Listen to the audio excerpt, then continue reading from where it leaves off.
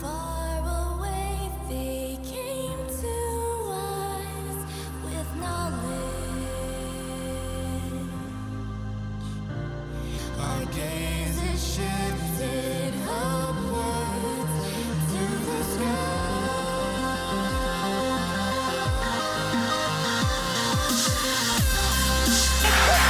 It's Tracy Porter again. He's going to go all the way. Oh, God. Can they catch him? 40. Pushes him at 35. Look at him go. 30, 25. He's at the 20. Gets the block. He's gone. 10, 5, touchdown.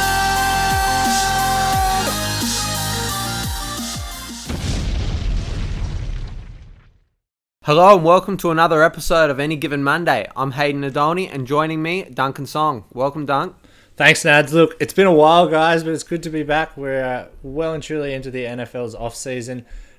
With not a great deal going on, we took a little bit of a break, but we're back with you now. We've got what we're going to do in the next couple of weeks. We're just going to break down some position rankings. So we're going to go through all 32 starting quarterbacks, and then we're also going to do top 5 at every other position. So today we'll be doing the bottom 8 quarterbacks. There's lots of talent in that group.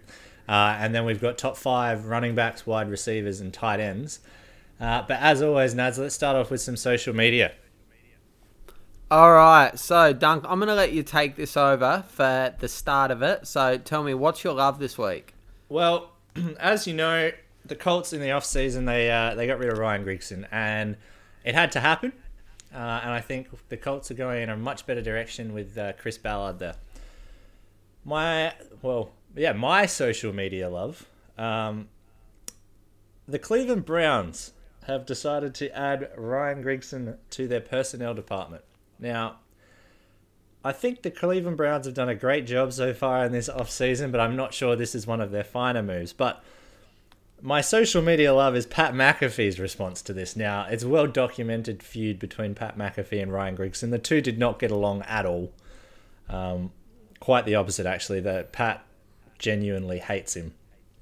So Pat McAfee's response to the Cleveland Browns hiring Ryan Grigson and their Twitter announcing it was simply ha ha ha ha ha ha ha ha ha. And I thought that summed it up brilliantly, and I really quite liked that. Yeah, I must admit, I like it too. If you look at what Grigson did for the Colts, I mean, like he pretty much tore down an entire franchise and kind of left them with nothing. So in a way, I look at Cleveland and think, okay, they've had a really good off-season, but this one move really could undo everything that they've done good. So maybe he can be like the water boy or something. Just I'd keep him out of like the big analytical decisions. I think that's a good call. All right, Nads, what's your social media hate? All right, so I just want to talk a little bit more about Ryan Pace, who is the general manager of the Chicago Bears. And we all know how he made a very controversial selection in the first round. He drafted quarterback Mitch Trubisky with the number 2 pick, trading up from number 3. And there was an article written by Dan Wiederer. He's a reporter for the Chicago Tribune. And it sort of, I guess, in a way, it highlights how Pace was in a very much smitten with Trubisky. And I'm not going to go into the whole article because it's probably a good 10 to 15 minute read if you go through it. It's a really good piece by Wiederer, so I highly encourage you to take a look at it. We'll retweet it on our social media sites, both Dunk, myself, and our Any Given Monday Twitter account.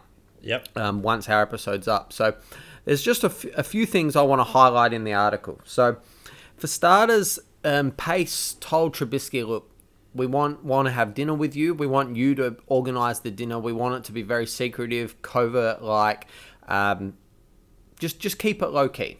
So they ended up picking a place called Bin 54, and it's apparently, according to Wiederer, it's a top steakhouse in North Carolina's Triangle region. So the first thing that I absolutely love about this place is that for one of the premier top steaks, one of the filet mignon, which is an eye fillet in Australia, it was about $39. And I mean, you try to get an eye fillet in Australia for $39 and you can't do it. You have to pay about like $50 at a decent steakhouse. So that's the first thing I absolutely love about it. And then one of the things that Pace thought that was, I quote, cool, was that Trubisky made the reservation under an alias. The alias was James McMahon. Now, I don't know about you, but whenever I go out to a restaurant and I'm making a reservation and I say, look, I'd like it under Hayden Nadoni, the waiter goes, Hayden what? It's like, put an N, get some Scrabble letters together, and then put a Y, and then that's your name. So it's always Hayden Smith, it's Hayden Miller, it's never Hayden Nadoni. It's just too damn hard. Now, the last thing I want to say about this was when, at the end of the dinner, they went out into the parking lot, exchanged pleasantries, all that jazz, say goodbye. What happened was that they saw Trubisky's car. And Trubisky's got one of those 1997, it's a beige Toyota Camry, and the odometer is north of 130,000 miles. And Pace, apparently, according to the article, was charmed instantly, and he was convinced that the ride offered insight into Trubisky's grounded nature. And I quote, "Keep that thing, man. Seriously, don't ever change." So I guess when Trubisky's late to training because his car's broken down on the freeway, we're going to know who to blame.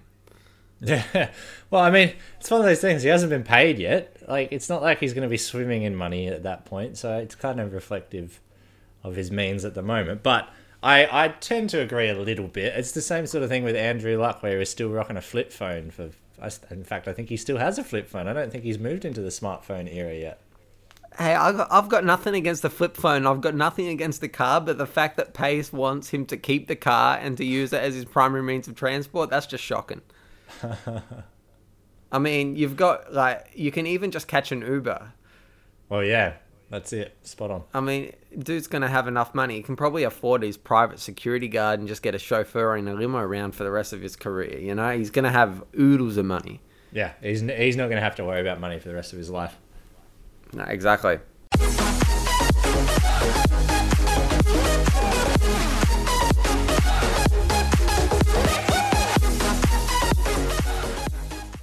So early last week, we had one of our listeners on Twitter. His name's Stack Nova, and he messaged me saying, look, he really would have liked if both Dunk and I actually went and dug a little bit deeper into both the Raiders and the Colts draft, given that we follow them, and just wanted a bit of an insight into how we thought that our two teams went in terms of the draft. So I figured that's a great idea. So Dunk, let's go into the Colts draft. Let's start at the top. We've got Malik Hooker, who was the first round pick. What do you reckon? Look, I think going into the draft, he was consistently projected and mocked in the top 10. A lot of people had him going to the Chargers at 8 or 7. I can't remember which pick they were, but about there. And occasionally even drifted into the top 5. So for him to fall all the way to 15, I think the Colts got a steal. Now, I know that Ballard was talking about trading this pick, trading down, but that was because he wasn't expecting Hooker to fall. So once Hooker fell, I'm very, very happy that they decided to take him because the value is too great at 15 to trade down when you've got a blue chip guy like that sitting there that's just fallen into your lap. He's an absolute beast of a center fielder. His range is just incredible. There are a few knocks on him, obviously. He's only had 1 year at Ohio State, 1 year of starting, so not a great deal of tape for us to judge him on. And he has a little bit of a inconsistency in his tackling, which is a little bit hit and miss, which is not ideal. But his main strength is just his range. He's just Ed Reed-esque. Lots of comparisons to the great ball hawk himself. So I think he'll fit into the Colts system, which I think they're shifting more towards that cover 3. And he's just going to be that perfect center fielder to just sit in the middle of the defense and just go sideline to sideline. Yeah, the guy's got range. I remember there was one play where he was more or less on one side of the field covering... I'm not sure if it was quarters coverage or they were playing cover 3 or he was single high. I don't remember, but I know that he was on the far side covering like that hash region, and then he pretty much had to make... I think I tracked it at about 50 yards in terms of how far he covered, and it was to the other, pretty much the other side of the field, going an extra 30 yards deep. I was very impressed, and he broke up the play. I was like, man, this guy can cover. So I certainly think that there's a lot of potential there. It's just a matter of him putting it together. But in terms of the coverage that he has, you can't teach that. You can teach the other things. Correct. So I personally, I had him like, if not top 5, definitely top 10 overall in my rankings. I think he's a steal for the Colts. He might not have been a perfect fit in terms of what the Colts need a little more of. They probably need help to help out Andrew Luck a bit more. But, I mean, they need help on defense as well. So, in terms of talent, it's a no-brainer. Yeah, and I think the problem, if you're going to, try and nitpick the pick at all, it's the fact that we spent a second rounder on TJ Green last year who plays the same position. So, you've now brought in this blue chip guy in Hooker, which, what are you doing with TJ Green now? Now, he was dreadful last year. But, are you essentially writing off that pick now? Are we just saying that was a complete dud of a pick and we'll, move on? We've got Hooker now. As you say, it wasn't a position of absolute pressing need for the Colts. I mean, we just need talent on defense everywhere. But safety wasn't our number one concern. Having said that, a potentially top 5 guy to fall into your lap at 15, with no real, either character concerns or glaring injuries a la Reuben Foster, there's a no-brainer. Yeah, no, it makes perfect sense. In terms of the next 2 picks, you also went defense. So there was Quincy Wilson, who was the corner out of Florida, and then they went Terrell Basham, who's the defensive end. He's the edge rusher out of Ohio. Is there anything that stood out for you in terms of those picks at all? I really like the Quincy Wilson pick. We have obviously Vontae Davis playing corner on one side of the field. We've had problems constantly trying to find somebody to play opposite him. So, excuse me, we've got Darius Butler who can go in the slot as the nickel corner. But we never had that stud outside guy. We had Patrick Robinson, and he was serviceable, I suppose you would say, but he was never, the guy that was taking the pressure off of Vontae. And I think Quincy Wilson fills that hole. He's a really big guy, great in press coverage. I think he's going to fit in really well, and I think he'll be the starter day one opposite Davis. So I really do like that pick. As far as Basham goes, I, to be honest with you, going into the draft, didn't know a lot about the guy. Since I've watched a little bit of his tape, read a bit about him, I'm actually kind of happy with this pick. I think he's got a lot of intangibles that, like you say with Hooker, that you just can't teach. He plays at 110% every snap from from the whistle to the whistle. Leaves nothing on the field, just gives it his all, which I think you need that. Particularly on our defense that's just been kind of stale and it's aging, and there's just not that energy and that passion and that, I guess, commitment to just go and go and go, even when you're fatigued, even when you're exhausted, to just keep giving your all. So I think bringing that is a huge plus. But just generally, our defense needed to get younger. It really did. It was aging. We've lost guys like Robert Mathis, and we haven't been able to, and Dwight Freeney before him, but we haven't been able to recreate their production consistently. So you can see that, Ballard's strategy has been, let's bring in guys, let's bring in a lot of depth, bring in a lot of competition for spots to make sure that when you're on that field, you're giving it everything, because you know that the guy behind you is breathing down your neck. And we may not have the out-and-out star names anymore, but we've got a lot of good, solid starter-level players that give us plenty of depth, so that when the starters come out of the game, you've still got quality players on the field. I think having these rookies in that environment is going to allow them to grow and develop and get that sort of help from the seasoned veterans that are playing around them. Yeah, I've got one stat that sort of raised eyebrows to me. Do you know how many interceptions the Colts had last year? Just off the top of your head. No, not many. Yeah, it was second worst in the NFL. They only had 8 for the entire season.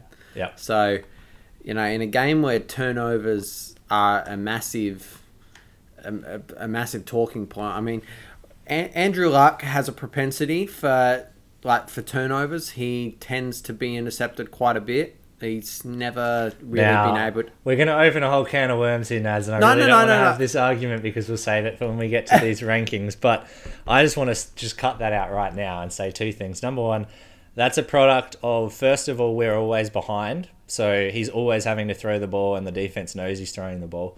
And number two, we run a ridiculous number of 7-step drops, and I really don't know why we do, but we have done. And a combination of that and a pretty average offensive line is going to lead to picks. Yeah, no, I'm not getting into the can of worms right now. What I was trying to say was that in a game of like the NFL relies so much on a turnover differential. So when you tend to have many, if you look at the top teams in the league, their turnover differential is always in the positive. Yep. Whereas you look at a team like the Colts, you had Luck, who threw like quite a few interceptions over the course of his career, but they're not able to generate turnovers on defense either. No, so, so barring the stuff regarding Andrew Luck, at least if you can force a few more turnovers yourself, it's going to mean that you're going to have a lot more opportunities to at least be in games as opposed to getting blown out. Correct. And I think it's just, it wasn't, for me, looking at the Colts, it wasn't just a case of, we are a pass rush away from being a really good defense, or we are an inside linebacker from being a really good defense. Our defense stunk in like every facet of the game. It just stunk. You've got guys like, Vontae Davis's stats, if you will, for last season and the year before aren't that great. But no, I don't rate Vontae Davis. I thought last season he showed that he was past it. Well, I don't think that's entirely fair, and this was the point I was going to make. He can't cover guys forever.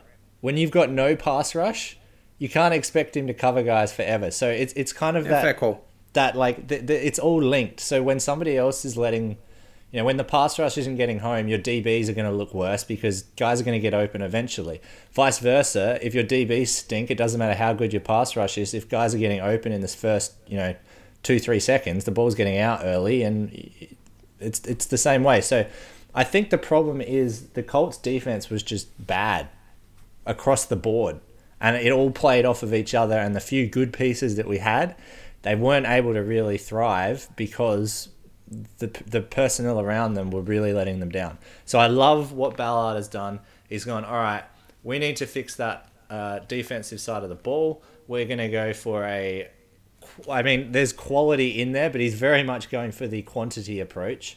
And going, all right, we're just going to throw a whole bunch of guys in. There's going to be lots of competition. They're guys on good deals with a point to prove, and they're going to fight it out for who wants to be the starters.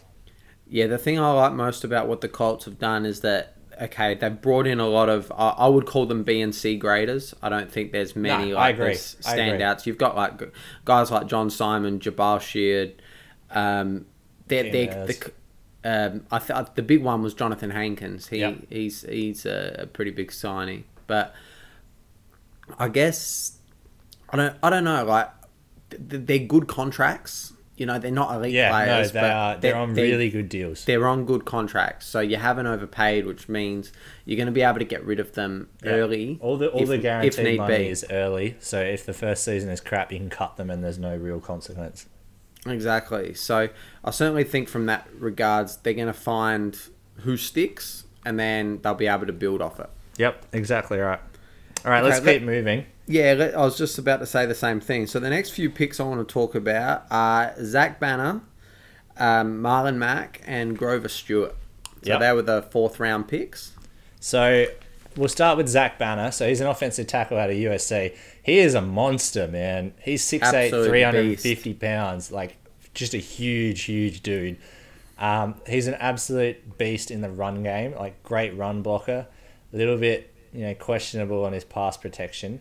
But I just want to talk about the Colts offensive line a little bit, because everybody's saying, the Colts offensive line is terrible. It stinks. Andrew Luck, he's under pressure all the time. And that's true. Last year, the numbers don't lie. The Colts line sucked. And Luck was consistently under pressure, being hit, knocked down, sacked. But towards the end of the season, the line came on a little bit. So you've got Anthony Costanzo at left tackle. He had a down year last year, but he's a serviceable left tackle. I'm not going to say he's one of the best in the league, but he's serviceable. You've got Jack Muhor at left guard. I rate very highly.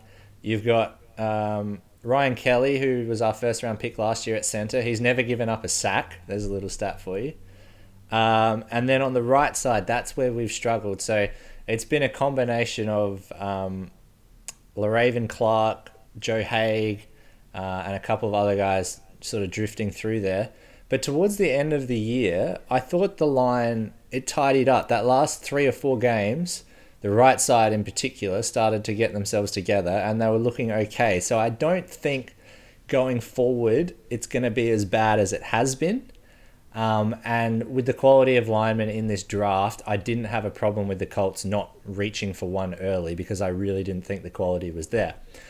Having said that, you still need to bring guys in. So I do like the fact that we're still going, okay, that's an area of weakness. Let's bring in another guy. Let's see what he can do. Run blocking last year wasn't great. We ranked 22nd in yards per attempt. So we needed a little bit of help. But obviously, I don't think his pass protection is good enough to be a starter this year. But in the future, definitely. Do you expect him to play tackle or guard? He seems like he's just too big to play tackle. Yeah, he'll play. I think he's been brought in as a right tackle. As a right tackle? Geez, Yeah. I was under the impression that they would shift him across to guard. He's just such a big man. Yeah, I think he'll play tackle. I think. I could be wrong, though. Okay. And what's your thoughts about Marlon Mack? He's the running back out of South Florida. Now, I love this pick. I think this is my favourite pick of the entire Colts draft. It's between him and a guy that we haven't talked about yet, but we'll get to. So Marlon Mack was my number 6 running back, if you guys recall, in our previews before the draft. So for the Colts to get him, I think is a huge deal. But this is the reason why. Marlon Mack is everything that Frank Gore is not. So now we have this complementary backfield of the two that do completely different things. It gives the offensive coordinators flexibility to do what they want with the running game. I've got a stat for you here, Nance. Last year, the Colts offense was last in the NFL with only 4 runs for greater than 20 yards. Only 4, and it gets better. Andrew Luck had 3 of them. So if you take Luck out, we had one running back we had one run of 20 or more yards. Yeah, that's just not good It's enough. not good, right? So you're constantly we never get those big chunks on the ground. If you flip that and then look at Marlon Mack had 15 rushing touchdowns last year for South Florida. 6 of those 15 were greater than 43 yards. So he brings that explosive big play element that our running game just hasn't had. And that's why I think it's a perfect fit. He does everything that Frank Gore is no longer capable of doing. And I think those two are going to work really well together. On top of that, Mack has a arguably future Hall of Fame running back in front of him to just sit and learn behind and absorb as much information as he can. So I think it's a great fit. I think it's a great situation for Mack to prove himself. And I think the Colts offense will benefit from it. Yeah, I think you're going to see a lot more balanced approach in terms of the running attack. I don't see Gore being 1,000-yard back this year. I think Mack's going to dig quite deep into his touches. Yep, I agree. The other one in the 4th round, Grover Stewart, just going to go over quickly. Defensive tackle out of Albany State. Again, it's another one of these, the Colts needed help on defense. Let's bring in another lineman. Let's see what he can do. I don't think he'll play much of this year, really. He might drift in and out here and there, but he's certainly not going to start. But he does have potential as the nose tackle in the future. So I think, we're a little bit of future planning here from Ballard. Okay. Lastly, we've got 2 picks in the 5th round, and the Colts draft finished a little early. It finished in the 5th round. So tell us, what do you think about Nate Hairston? And then we've also got Anthony Walker Jr. He's the inside linebacker out of Northwestern, who is an absolute man-child. Yeah, so I touched on it before that I hadn't got to. I was debating between Marlon Mack and one other for my favourite pick, and Anthony Walker Jr. is that other guy. He was my number 5 inside linebacker in my pre-draft rankings. And for the Colts to get him in the 5th round, I think was brilliant. It's a position that we needed help in. That's why I was so high on Reuben Foster early on. I was just adamant that we were going to take him if he fell to us at 15, but I never saw him slipping this far as he did. But with all the stuff that came out in the pre-draft and then Hooker still being on the board, I'm okay with them not taking him. But I just think, we needed help inside. We're pretty much, before the free agency acquisitions, we're running with, Edwin Jackson and Antonio Morrison, who I doubt any people who aren't Colts fans would even have a clue who they are. Then they were okay, but they really weren't great. So, I mean, bringing another guy in, and a guy that I rate really highly, I just love his character. His work ethic is immense. He's a great teammate, great leader, very intelligent guy, both on the football field and off it. And as you say, he's a big boy. I just love that pick. I cannot fault it, particularly in the 5th round. Feels the need. Can't speak highly enough of that pick. So it's between him and Marlon Mack as my favourites. Okay. Nate Hairston, corner out of Temple. I don't know. I mean, you're in the 5th round, so you're not really going to get blue chip guys anymore. I'm a little bit unconvinced by this pick. We'll have to wait and see. I know that he's I didn't know much about him, but from what I've read since, he used to play as a wide receiver, so it's going to take a little bit of time for him to adjust to the other side of the ball and learn the nuances of it as he moves up to the NFL. But look, in the 5th round, you're not expecting to hit on every player. They're not all going to become studs. If he can come in and do a job, I think the Colts should be very happy with it. No, I agree. You've summed it up really well there. In terms of just an overall view of the draft, I think we did really well. I think, there are a few picks that you sort of go, okay, maybe not exactly what I would have done, but I see the thought process behind it. I like the fact that we had a strategy and we stuck to it. I like the fact that we were happy to tailor it a little bit, so when Hooker falls, you don't go, well, we were trading down from this spot, so we're going to keep trading down even though Hooker fell. I like the fact that we were able to adjust and change our game plan up. We filled a whole bunch of positions of need. We've got a whole bunch of young talent on defense now. You can't really fault it for Ballard's first draft. I mean, there's not a lot more he could have done, really. Yeah, no, like I said, you summed it up really well. It's a I'm not sure, I wouldn't call it a balanced draft, but no. It's certainly a draft that addresses a lot of the deficiencies on the team, which and they've grabbed some fairly decent talent in the spots that they drafted them, so it's hard to be upset as a Colts fan. Correct. All right, let's move on to the Raiders, shall we?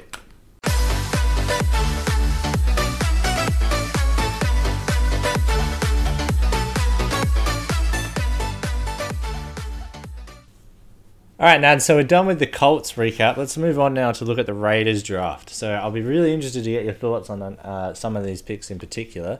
But let's start at the top. First round pick, Garyon Conley, cornerback out of Ohio State. What are your thoughts? All right, so this was a little bit out of left field. I didn't really expect the Raiders to draft Conley. He wasn't really on my radar. I guess at the same time, though, if you go back a year, Carl Joseph wasn't really on my radar, and then the more I looked at the pick, the more I thought, okay, that fits, and he does this and he does that, and okay, I can see the fit.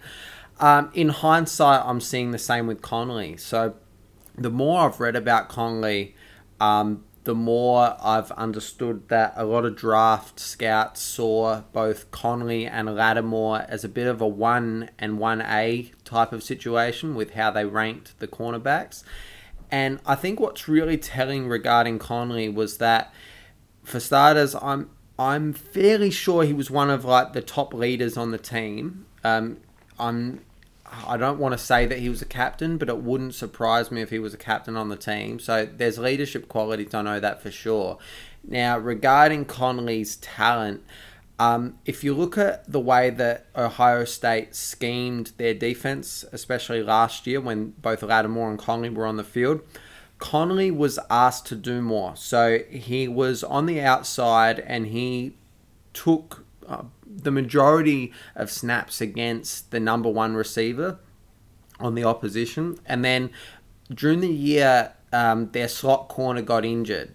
So they slid Conley into the slot when they went into sub packages as opposed to moving Lattimore. So I certainly think from a versatility standpoint, Conley's going to fit really well in the Raiders D. I know that if you look at the Raiders defensive backs who they've got at corner, they've got Sean Smith, he's a very long and lanky corner. He looks more like a linebacker than a corner. And you've got David Amerson, who's a hot and cold kind of guy. If he's able to find some consistency, he would be a really, really good cornerback in this league. But they needed someone to cover the slot. I mean, DJ Hayden got abused time and time again over the 4 years that he was there in Oakland, and he's now moved onto Detroit. So he's the Lions' problem now. And they've still got TJ Carey, but he's a nice fourth cornerback to have. He's not someone who I'd probably want as my slot on a full-time basis. But I really like the pick with Conley. The only concerns are obviously the criminal charges potentially that are hanging over his head right now. I mean, I don't know enough about what's going on, and quite as a matter of fact, I don't really think that there's a single person like in the media, at least on the record, who knows what's going on. So it's very hard as a fan to give an educated guess.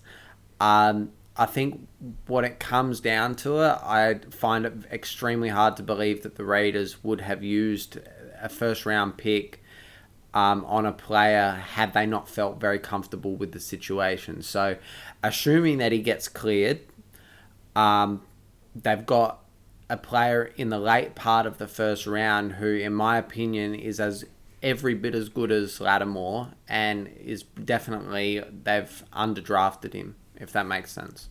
Yeah, look, I mean, I had him as my number 2 cornerback behind Lattimore, but as you say, it was very much a 1 and 1A. Oh no, go on. From my point of view, you kind of touched on it a little bit. There has to be a guy or a group of guys in that Raiders player personnel scouting department who love Conley, because if these criminal charges actually pan out and he does jail time, the people that were pushing for him to be drafted are so fired it's not funny. Yeah, they'll be in deep strife. So they have to have loved what they saw to justify taking that risk, and the logical deduction from that is that he's going to be a heck of a football player if he gets on the field. Yeah, and I mean, the fact that he's so versatile, it's just going to mean that they're going to be able to play a lot of matchup football, and the Raiders have stressed matchup football pretty much throughout this whole off-season. And they needed secondary help, and he was pretty much the best defensive back on the board at that time. So I can certainly see the benefits of the pick. I think the one question mark that you could have was, why didn't they draft someone like a linebacker earlier on, such as Reuben Foster, who was available still there. Yep. Yeah. I think the only thing that I can say there is that the medical and the character concerns are that they mustn't have penciled out, I guess. Yeah. Because on talent wise, I think Foster's an immense talent. But I agree. Like many teams passed on him for a reason, so I'm not going to single out the Raiders and say, oh, okay, well, you should have drafted him, because you could pretty much say that for every other team in the league. Literally every team. Exactly. They haven't drafted him not because of his talent, put it that way. No. All right, let's move on. Pick 2, Obi Melifonwu, safety out of Connecticut. Now, this guy, athletic freak. He jumped out of the gym at the combine, Nats.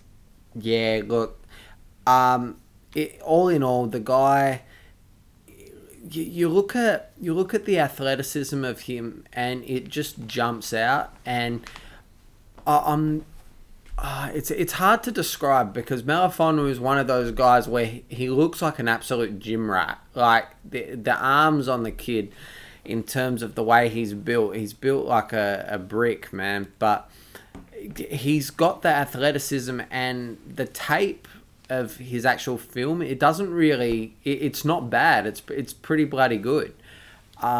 And I know that Ian Rappaport, he tweeted about the Raiders potentially having even used their first round pick on Melifonwu. So they definitely liked him. Mm-hmm. Now, I spoke to a few people, and one of the biggest things that they're going to use Melifonwu for is covering the tight end. Since Jack Del Rio has been head coach, so the last 2 years, they have struggled immensely to cover the tight end. It's just, you look at who they've got in the AFC West. They've got Travis Kelce. They've got Antonio Gates. They've now got also Hunter Henry. When did Julius Thomas? Did he join the Jags in 2016? Or was he still there in Denver in 2015? Because the point is that they've had like tough tight ends for the past few years, and it's not getting any easier because Kelce and Hunter Henry are the future of the position in the NFL. So they really needed someone to match up there. Now, Carl Joseph is a very good cover safety. From a point of just being able to man such a big tight end, Carl Joseph is too small. He's my height. He's about 5'8", 5'9". So he's not tall enough to be able to go up and hack it with like the 6'5" tight ends in this league. Yep. So that's where Melifonwu is going to come in. He's pretty much just going to be asked to stick on the tight end. Now, another thing that I really like about the pick is if you look at the way that the Raiders are built, they've already got two solid safeties. They've got Reggie Nelson there. They've also got Carl Joseph. I've been watching a lot of film lately, and Carl Joseph has really he stood out for me the last. I think so far I'm up to about week 12 of the season, and he has really stuck out like a sore thumb the last month or so as to how good he's playing. So I certainly think that the Raiders have a gem there at that position. As for the way that I see them using Melifonwu, the Raiders don't have enough linebackers. So the way I see them using Melifonwu, I expect them to plug him in as a pseudo linebacker, similar to the way that Arizona used Deone Bucannon.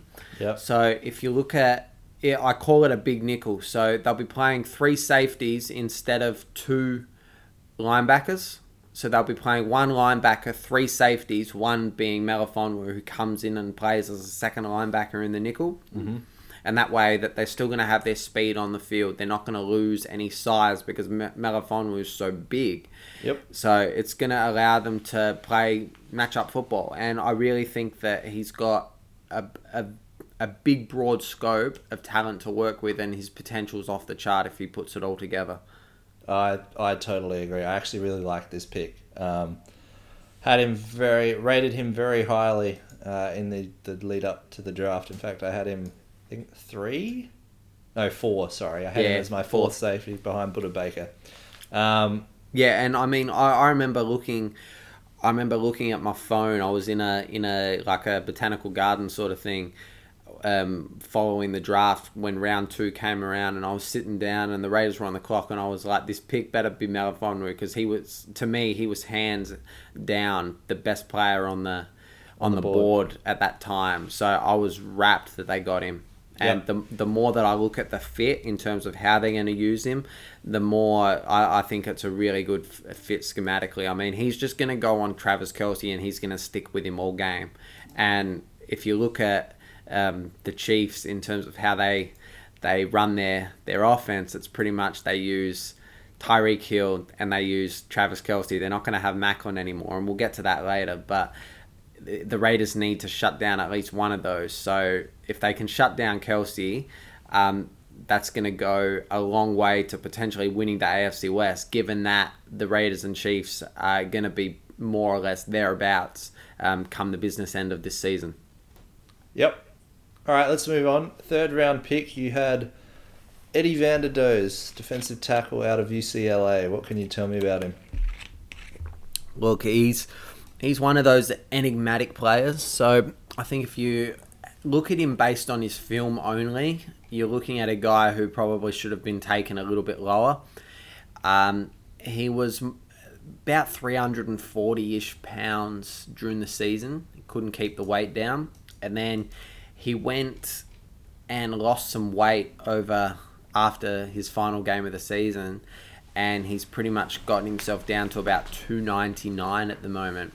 So at the Pro Bowl, not the Pro Bowl, at the Senior Bowl, he was looking like a different player. Yeah, he was killing it at the Senior Bowl. Yeah, he had agility, he had speed. He really did look like someone who you think, geez, okay, there's something there to work with. And based on that, I certainly understand the pick. Now, the big thing for me is he lost his weight when he went to Exo Sports Institute. So it's a high performance center.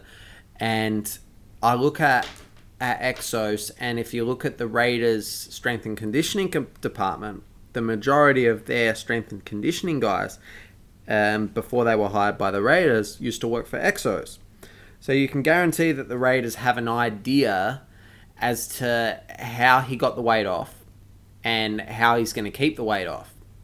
Then the last real concern you have is he did an ACL a couple years back. There are some rumblings that he's still favouring it a little bit and that he's not back to 100%. I can't really comment on that. I haven't watched enough of him. But I certainly think that if he can keep the weight down and he looks and plays like the guy at the Senior Bowl, the Raiders are going to have better than third round production out of this guy. I think you've summed it up pretty well. My first instinct when I saw this pick was that it was a reach. And I think, as you said, if you look at the film, he looks like a reach at this spot. So really all you can go off at this point is his film and his college production, and I'm going to say that it's a reach. But as you say, there is the potential that if we get Senior Bowl Eddie Vanderdoes, that he is a third round pick or greater. So the potential's there, but on just an objective summary, basing it off the evidence that the only evidence we have at this point, I'm going to say that it's a reach. Yeah, look, not a huge reach, but yeah, a reach. Time will tell. Yeah, exactly. We'll have a much better idea after at least his rookie season. I mean, the Raiders needed a guy like Vanderdoes on the defensive line, and I certainly can understand the pick. I mean, if they had gotten him later, I probably would have preferred that. But I mean, it reminds me a lot of when they selected Mario Edwards. Edwards had very similar concerns to Vanderdoes, and Edwards has turned out pretty good.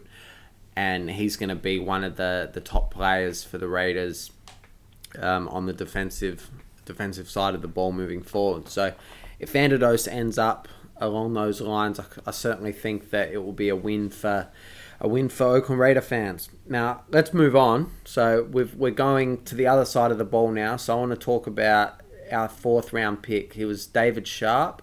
He's a monster out of an offensive lineman from Florida. So he's apparently going to be... he's getting reps right now at right tackle. And if you look at how many players the Raiders have getting reps right now at right tackle, I think there are about 5 of them that could potentially start. So you've got Marshall Newhouse, who's been getting all the work with the first team, and then you've got a slew of other guys. You've got Denver Kirkland, Vidal Alexander, Austin Howard, and David Sharp. So it's surely one out of the 5 is going to have to work. It's law of averages, you'd think. But in terms of Sharp's potential going forward, it's pretty much just a case of stabilizing the offensive line. I don't think that he's going to start this year, but I could certainly see them using him in as a eligible receiver who stays in line. They used a lot of six linemen last season, so I can certainly see them doing the same with Sharp as a 6th lineman this year.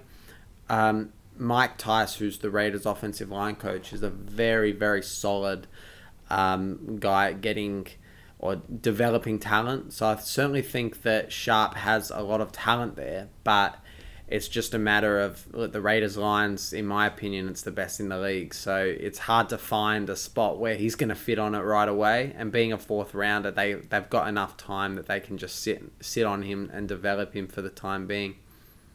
Yeah, I mean, I don't have much to add to that at all. I think similar sort of deal, with a guy like Jalen Ware, who we'll come to in a minute. That sort of he's got no pressure to be put in and perform straight away, and he's going to have to shoulder a huge load, so he can sort of learn, develop over time, and improve his and master his craft. Now, let's move on to your 5th round pick, Markel Lee, linebacker out of Wake Forest. All right, so there was an interesting article written by Ted Nguyen. If you don't follow him on Twitter, you should. Not just for his Raiders stuff. He posts a lot of stuff that's really good in terms of how he sees the game conceptually. He's at Raiders Analysis. So he posts some really good articles that he writes himself. A lot of video breakdowns of certain plays. It's really good. You really should check him out. And his opinion is actually that Markel Lee is a better linebacker than Zach Cunningham, who was drafted in the 2nd round for the Houston Texans. So there's not really much to say about Lee. They needed an inside linebacker because desperately, they more or less have no player at that position. I'm indifferent about this pick. I look at Lee and I think, okay, look, there's a lot of talent to work with. He reminds me a bit of Dante Hightower in that he's going to be able to blitz quite a bit. He had, I think, 7.5 sacks he's seen this past year. So he's going to be able to rush. But he's also... They've talked about how he lacks a little bit of coverage skills, but I've watched some tape in which he's faked to blitz and then he's come down in a cover 2 where he's covering the middle of the field, and he's looked all right. So I don't know, maybe there's something there. I will be surprised if he starts, but at the same time, I won't be surprised because the Raiders are so desperate to need someone decent at that position. So it's a wait and see process. I don't think anybody with a pulse could get on the Raiders defense at inside linebacker at the moment. Exactly. So I'm not sure if he'll be starting that he will have earned that position, but I mean, let's wait and see how it goes. Yeah, I mean, when you're getting into these later round guys, as we touched on with the Colts a bit, it's very much a wait and see. Yeah. All right, let's lump. You had 4 7th round selections, so let's lump them all together. So we've got Shalom Luani as a safety out of Washington State. We had Jalen Ware, an offensive tackle out of Alabama State. Elijah Hood, running back out of North Carolina, and Trayvon Hester, defensive tackle out of Toledo.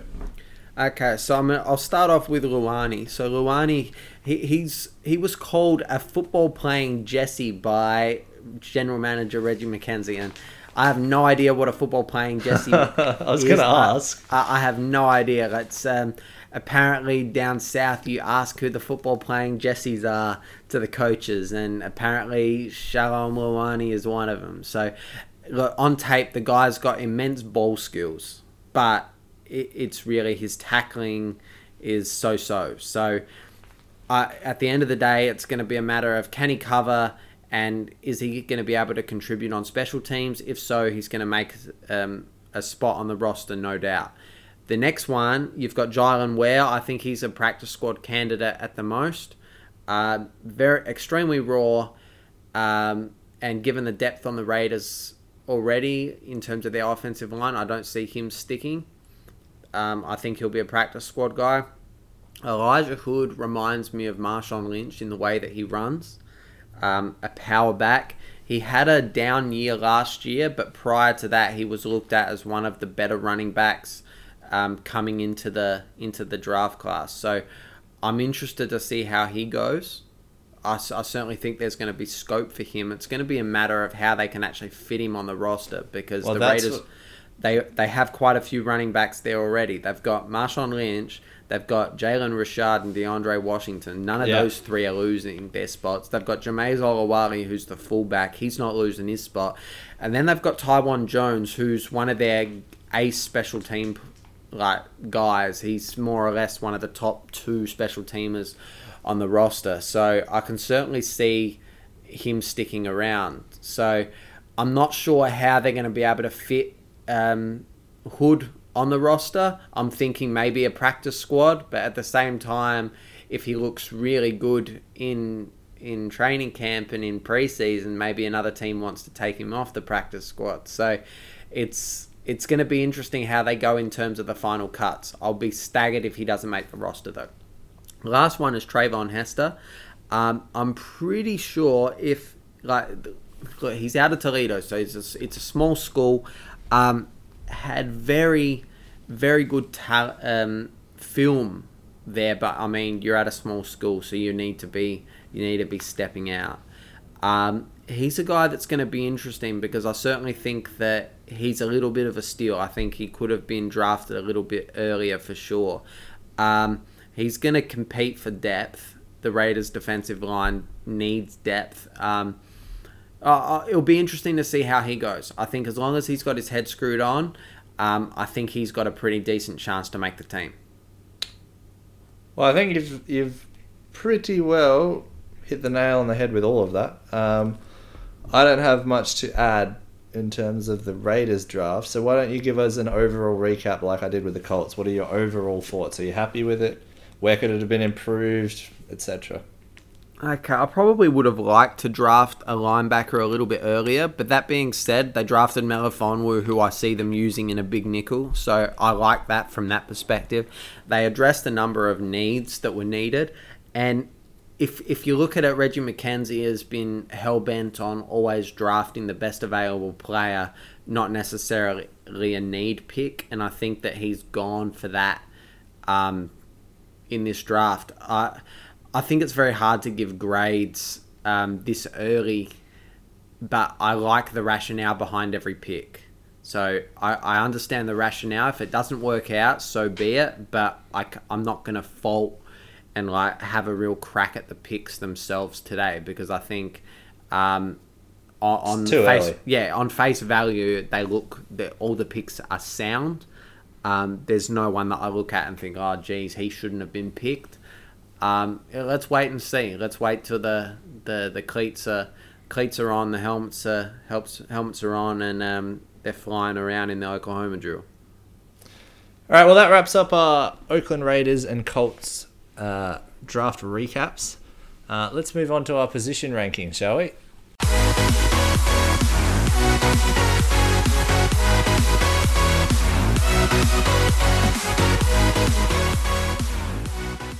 Alright guys, so with not a lot happening in the off-season really, we've decided that we're going to do some positional rankings to give you guys an idea of what we think the positions look like heading into the next season. So we've ranked every starting quarterback, I should say, from 1 to 32. And we've also done top 5s for each position. Now, Nads and I haven't talked about this at all, so we don't know what the other person has got in their rankings. So over the next 4 weeks, we're going to be going in groups of 8 quarterbacks, starting from the bottom and working our way to the top.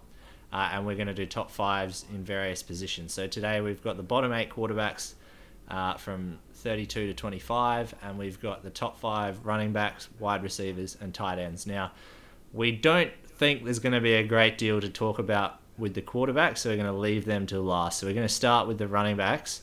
So what we're going to do, Nads, I'll read you my top 5, then you give me yours, and then we'll talk about it. So my top 5, number 1, really shouldn't surprise anybody, Le'Veon Bell.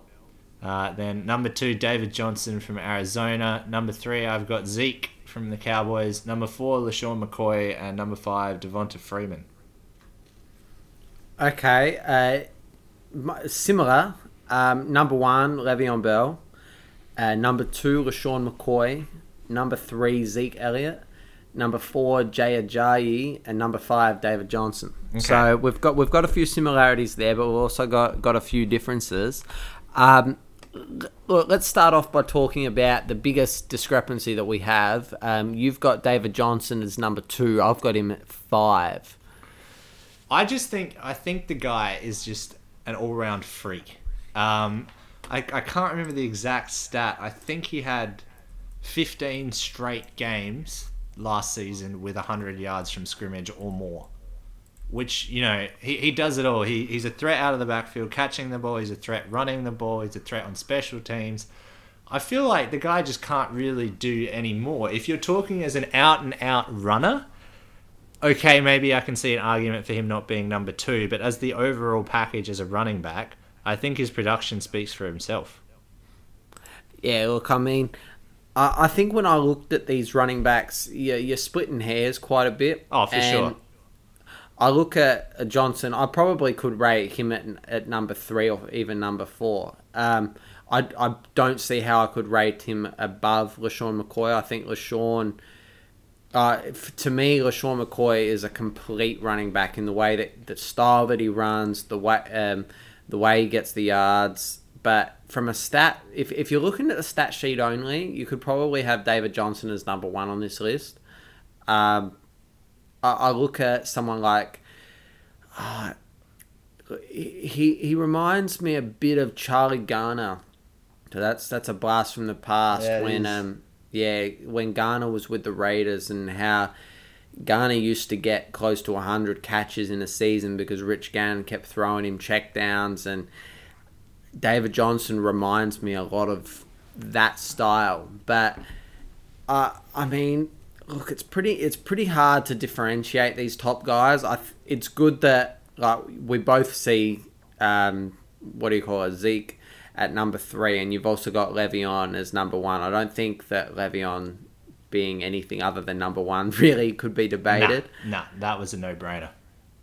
Who'd you say was your number 4? Number 4, I had LaShawn McCoy, and I just want to ask you a question just on him. Do you think LaShawn McCoy in Buffalo is better or worse than LaShawn McCoy in Philadelphia? Jeez, that's tough. I think LaShawn McCoy had his best season in Philly. That was going back, I think, when he was with Chip for a year. I'm going to bring this up. I just want to bring up LaShawn McCoy's stats. I'm bringing them up now. My understanding was that he had his best year in Philly. Yeah, he did. You go back 2013, 1,600 yards, an additional 500 from in the air. Last season, he still managed just under 1,300 yards with another 350 in the air. So I certainly rate him in just the way he runs. No, I agree, and I think this is the reason I asked the question, because I think Philadelphia LaShawn McCoy is better than Buffalo LaShawn McCoy, and if I was ranking Philadelphia LaShawn McCoy, he probably would be number 2 on this list. But because I don't think he's quite as good as he was back in Philly, I've just knocked him down a few spots to number 4. Well, what surprised me when I was doing these rankings was the amazing yards per carry that McCoy has. He averages 5.4 yards per carry, and he's had 234 carries last season. So, that's a phenomenal number. I don't care how good Buffalo's offensive line is. They've got Richie Incognito, who's one of the better guards in the league. But even so, that number is just absolutely ridiculous. Yeah, it definitely is. And I think, again, these are the best of the best here, the top 5. As you said, it's very much splitting hairs. But for me, I just thought he's not quite as elite as he used to be.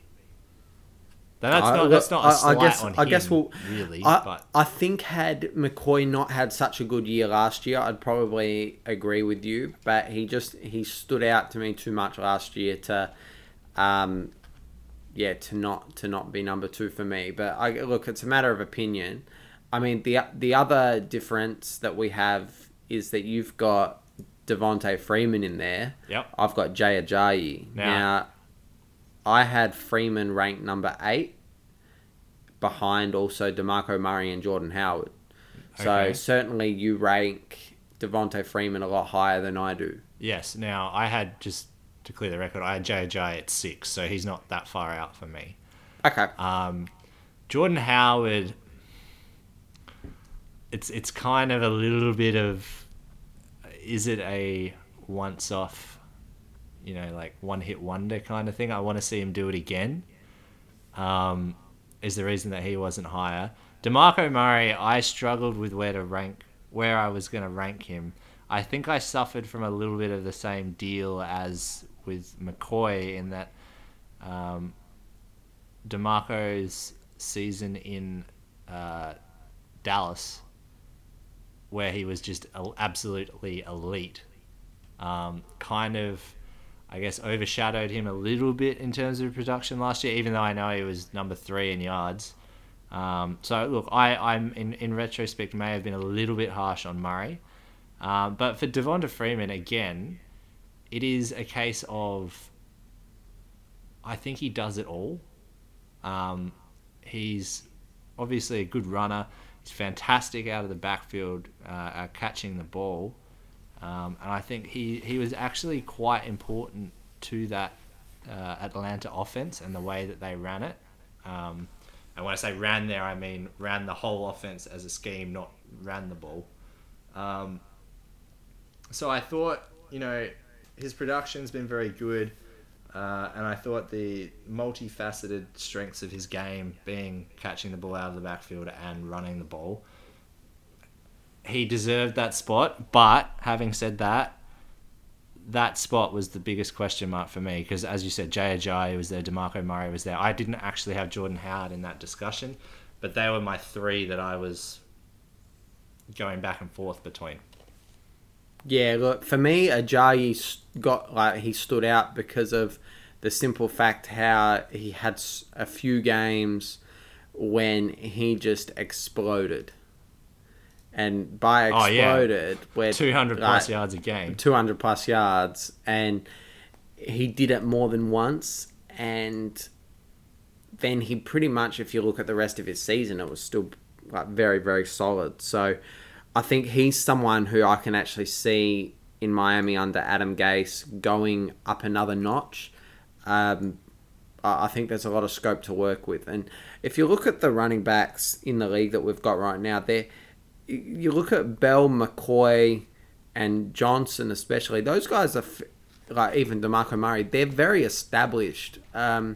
We talk about running backs having a very small life expectancy or career in the league, but you look at Bell, McCoy, Murray, even Freeman and Johnson. Those guys are going to be around for, they've been around the block for a while, at least a few years, and they show no signs of slowing down. They're going to be here for at least another 3 or 4. So I'm starting to question whether the idea that the running back is just a by committee system where, look, if you don't have one, okay, it's okay. You just use your system where you have a few running backs and you go like that. But if you find a bell cow, like your Adrian Peterson type, you're going to have them in there for the next 6 to 8 years, which is pretty much how the running backs of pretty much everything before the 2005 onwards has been.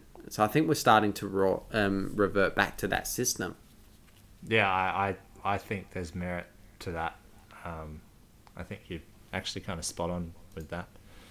All right, well, let's keep this moving. Shall we move on to the wide receivers then? I think we've pretty much wrapped up the running backs, unless you wanted to talk about Zeke. No need to talk about Zeke. We know how good a talent he is. He's going to be there. He's going to be on this list for the next 5 years at least. Yeah, I think so. All right, so wide receivers, Nads.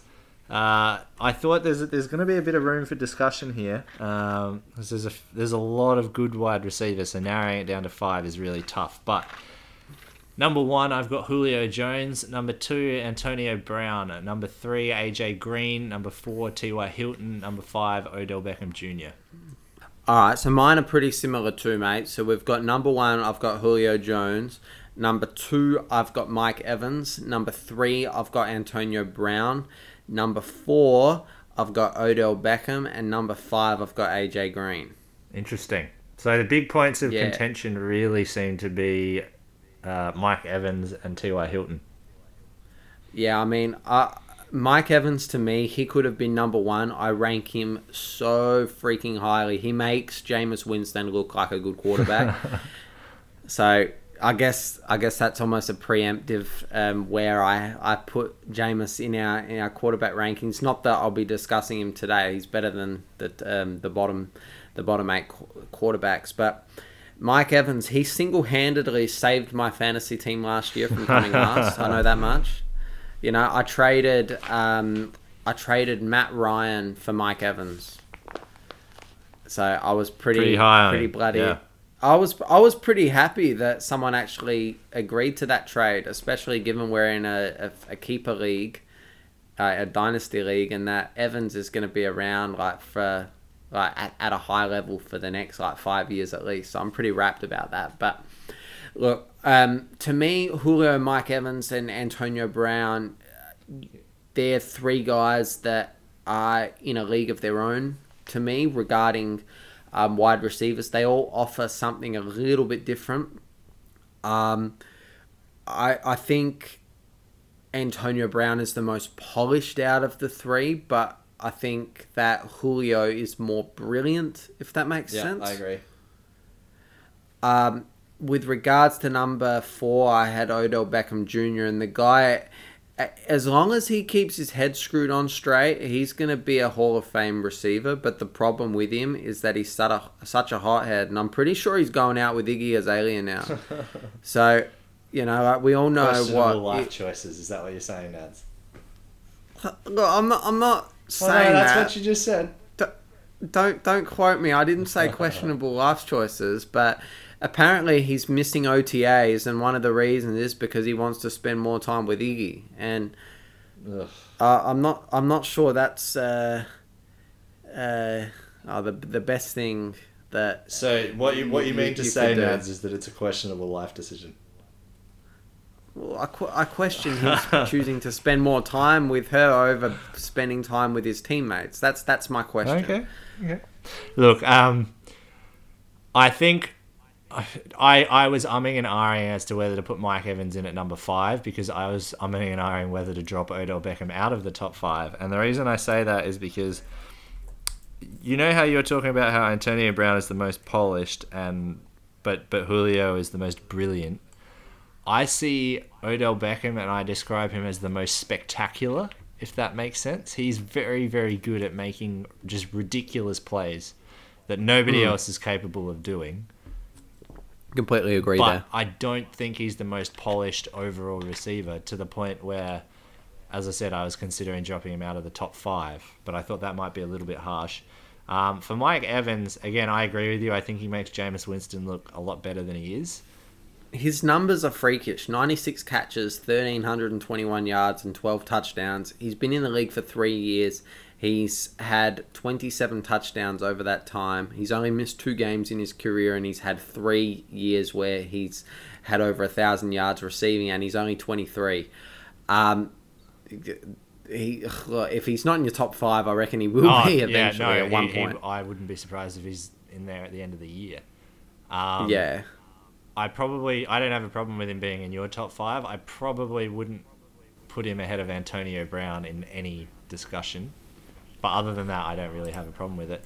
The reason I've got T.Y. Hilton in there, other than the fact that he led the league in receiving yards last year, he just kind of quietly goes about his business and is largely underrated by most of the NFL, I think. I don't think he's better than Julio Jones, Antonio Brown, AJ Green. Obviously, I've got them all ranked ahead of him, but I think he's well and truly in the discussion, and at least it's justifiable for him to be in the discussion. I think, I could be wrong, but is it the last 4 years with over 1,000 yards receiving? Is that? I think that's correct on TY. I want to get back to Antonio Brown quickly and say the only reason that I had him number 3 and not higher was because of that hideous haircut that he's got. Well, then Odell Beckham should be just out of the list. Odell Beckham's too cool for that though. In my man. But yeah, look, I think T.Y. obviously I'm a bit biased as a Colts fan, but I think his production has been fantastic. There hasn't been a great deal of it. I mean, obviously he's got Andrew Luck throwing him the ball, but his supporting cast in terms of receiving talent hasn't been stellar. And when he has had talent, they're very rarely on the field. So, he's getting all of the focus from the opposition defense. We've not had a run game, so it's not like they had to worry about that. So I think to still have that production deserves to be in the top 5. No, you make some really good points there. To me, I guess with Hilton, I don't know. To me, he's just like really good, but I don't consider him great. I guess I also look at his numbers and think they're overinflated because they have no one else really on offense that helps him out. So he is the focal point 100%. So I think with a more balanced offense, you'd see his numbers would revert back to the mean a little bit. But look, we're splitting hairs. We really are. As I was going to say, it's a fair call to make, but there's no guarantee. Like he can only do what he can do in the situation that he's in. So exactly. But yeah, no, I agree. All right, so tight ends. For me, this was probably the hardest one to rank because I didn't feel like there were just standout talents that that were just like no-brainer picks. Like Le'Veon Bell is number 1 at running back. So it's a little bit more difficult for me to order this. But what I've got at the moment is number 1, Rob Gronkowski. Number 2, Travis Kelce, a.k.a. Mini Gronk. Number 3, Greg Olsen. Number 4, Tyler Eifert. And number 5, Jordan Reed. But I want to throw in the caveat of I wouldn't be surprised if Hunter Henry is in this top 5 by the end of the year. But I don't know how big of a role he'll have with Antonio Gates still bouncing around. Yeah, look, we're going to have some discussion here. So my rankings are number 1, Travis Kelce. Number 2, Greg Olsen. Number 3, Rob Gronkowski. Number 4, Jimmy Graham. And then number 5 is Tyler Eifert. And I've got 2 honourable mentions to bring out, and they're Jordan Reed and Delaney Walker as well. So I think both of those guys on any given day, maybe if I was in a different mood, I probably could have stuck them in there as well. But I think the big one that we have to talk about is our discrepancies regarding Gronk. Okay, so we've clearly got the top 3 as the same top 3. We've just got them in a different order. Why? I think most people would probably side with me and say that Gronk is the best tight end. So why do you not have him ranked number 1? Okay, so there's probably maybe 2 or 3 different reasons. So number 1, I want to talk about his production in relation to what Travis Kelce did last year. So last year, Travis Kelce got 1,100 yards and 85 odd catches, thereabouts. How many? Yeah, 85 catches. He got 4 touchdowns. Now, you look at what Greg Olsen's done as well. He's done more or less around 80 catches a year, 1,000 yards, between 6 and 7 touchdowns per year the last 3 years, though he was down. He only had 4 last year. You look at Gronk. Gronk's best season was back in 2011. He had 17 touchdowns and 1,300 yards. Now, that's just ridiculous for a tight end. Now, my big issues with Gronk is that he only played 8 games last year. He has not played a full season since 2011. He missed, how many? He missed nine games back in 2013, and he's missed 1 each in 2014 and 2015. So, look, on pure talent, he is number 1, and it's not even close. But from a production, because he is unavailable, I can't rank him number 1 because the guy is just not reliable enough to be on the field because he's had back surgery. It's a big deal. Whenever you start to have surgery on the back, it's more, I'm not going to say it only goes downhill from there, but your athleticism and your youthfulness, I guess, it starts to decline, and Gronk's going to be able to get good numbers in terms of just being able to out-muscle guys because he's so damn big. But it's certainly a cause for concern because the guys miss too many games. It's that simple. I tend to disagree on the basis that, yeah, well, I mean, I can't disagree with the fact that he's missed games because he has, and he's missed a lot of them, right? I just can't argue with that. What I can argue with, though, Nads, is that even with missing all of those games, he's still been, not only purely from a numbers point of view, he's still been ridiculous. So if we take, I'll give you, 2011 where he was just insane. We'll put that to one side. But he was a monster, 1,300 yards, 17 touchdowns. That's ridiculous. 2013, I think you said, was the year where he missed 9 games. Is that right? Yeah. He's obviously not going to lead when you're missing over half his season. You're not going to lead any statistical category. Well, when he's played a whole season, he has been dominant, and he's been the number one. Well, that's the thing. 2014 led the league in yards and touchdowns. Yeah. 2015 led the league in yards. I think he was second on touchdowns behind Tyler Eifert. So even missing games, he's still leading the league in statistics. And the other reason that I've got him at number one, just him being on the field means the defense has to act differently. They have to come up with a way to shut him down, right? If they don't even try, he's just going to destroy them. So they've got to do something which takes the pressure of the rest of the Patriots offense. And I don't think any other tight end on this list has the same effect that Gronkowski does. I'd agree with you in terms of how many, I guess, what could you say? In terms of the way that they go about having to scheme for Gronkowski, he's definitely number one. I think in terms of getting production out of him, as long as he can stay healthy, if he's on the field, he's your number one. But because he's injured half the time and he misses many games, I can't list him as number one. But I mean, from a pure talent perspective, like I've said, I'd have him as number one. Okay. All right. Does that make sense? Yeah, no, that makes sense. So I think the other difference that we've got is I've got Jimmy Graham and you have Jordan Reed. I do not have Jimmy Graham. No, I have Jimmy. yeah. I have Jimmy Graham. You've got Jordan Reed. Yeah. Look, this is another back to the LaShawn McCoy discussion. If this was Jimmy Graham in New Orleans, he'd be number 2. I just don't think he's been the same player he's been in Seattle as he was in New Orleans. Now, last season was definitely better for him, but the year before that, he was not good. Like, he was not the same player he was in New Orleans. I don't have the numbers up in front of me. I've got the numbers. Okay, I've got the numbers up. So, 2015, he played just 11 games, 600 yards, and 2 touchdowns, and he killed my fantasy team because I drafted him high. Yeah, so, I mean, that's not standout tight end. Now, last year he was significantly better from memory. Yeah, last year he had 923 yards, 6 touchdowns, which was ahead of Kelsey. It was ahead of Greg Olsen. And touchdowns. And it equaled Jordan Reed. Now, again, Jordan Reed did not get on my list because he's averaged...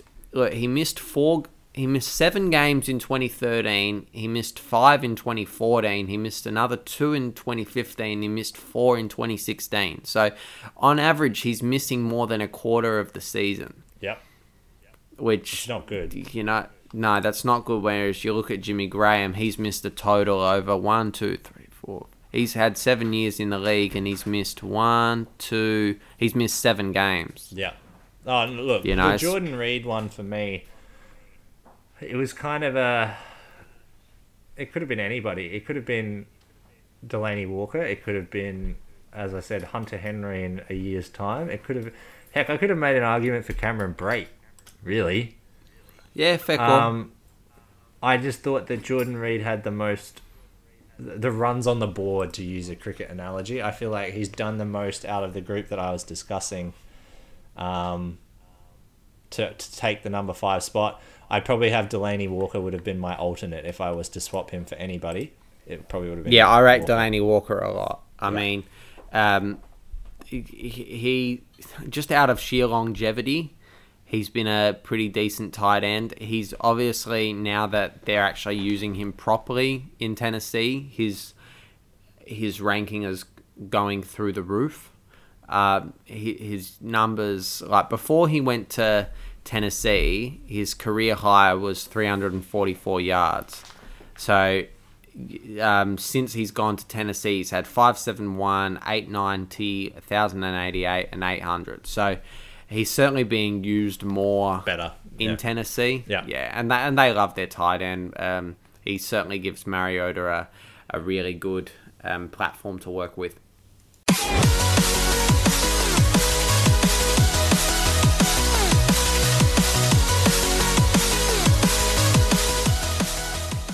Alright guys, so as you guys have probably seen floating around the internet at the moment, there's a lot of player rankings going around. We know there's the NFL Top 100, Pro Football Focus are doing their top 50 players. So we decided we'd do a little bit of a rankings thing of our own, but we're going to focus just on quarterbacks. So what we're doing, we're ranking every starting quarterback from 1 to 32 over the next 4 episodes, and we're going to start at the bottom today. So we're doing quarterbacks 25 to 32. And we're basically just giving you guys an insight as to what we think of these players and how we think they're going to go next year. So that's the caveat on all of this. It's ranking them how we think they're going to perform in the next season. So it's not what they've done in the past. It's not what they were at their best or what we think they'll be at their best. It's how we think they're going to go next year. So Nads, why don't you start us off? Who are your bottom 8 starting quarterbacks? Okay, so in at number 32, we've got Tom Savage of the Houston Texans. 31, Blake Bortles of the Jacksonville Jaguars. 30 is Jared Goff of the LA Rams. 29, we've got Trevor Siemian from the Denver Broncos. 28, we've got Brian Hoyer, San Francisco 49ers. Had to guess for a second. That's how irrelevant these guys are. Yeah. Number 27, we've got Cody Kessler for Cleveland Browns. 26, Josh McCown for the New York Jets. And lastly is number 25 is Joe Flacco of the Baltimore Ravens. Jeez, we got some talking points, my friend. Indeed we do. What do you got? All right, well, I've got it slightly different. Number 32, I've also got Tom Savage, which should surprise nobody. 31, I've got Brian Hoyer. Number 30, I've got Mitchell Trubisky. 29, Jared Goff. 28, Josh McCown. 27, Trevor Siemian. 26, Sam Bradford. And 25, Blake Bortles. You rank Blake Bortles that high? Really? Well, mate, he's still in the bottom 8, and it's like he's not getting out of it anytime soon. The people below him are like just career backups and just complete garbage. So I mean, he's not exactly an elite company. Oh no, we're talking about absolute rubbish, really. I mean, in terms of if you want a quarterback, you don't want someone from this league. No, you're staying well clear of these guys. These are guys. Look, guys like, you know, your Brian Hoyers, your Josh McCowns, your or to a lesser extent your Trevor Siemians. You're happy to sit them as your backup quarterback, right? I'm happy to have those guys as my backup. I sure as hell don't want them as my starter, though. If they're my starter, we've got agree. problems. Yeah, major problem. Yeah, look, now, Bortles, I feel like he's done a little bit better than the rest of the guys on this list. That's probably the main reason I've got him higher. And I think he will be better than these guys next year. But look, mechanically, he's still all over the shop, even after putting in a lot of work on it in the last season.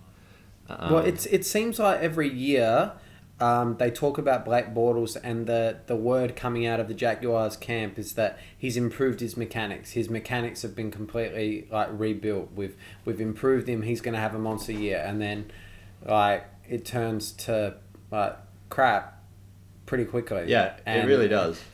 I thought that in 2015 he had a really, really solid year, and then for whatever reason he didn't translate it over to 2016.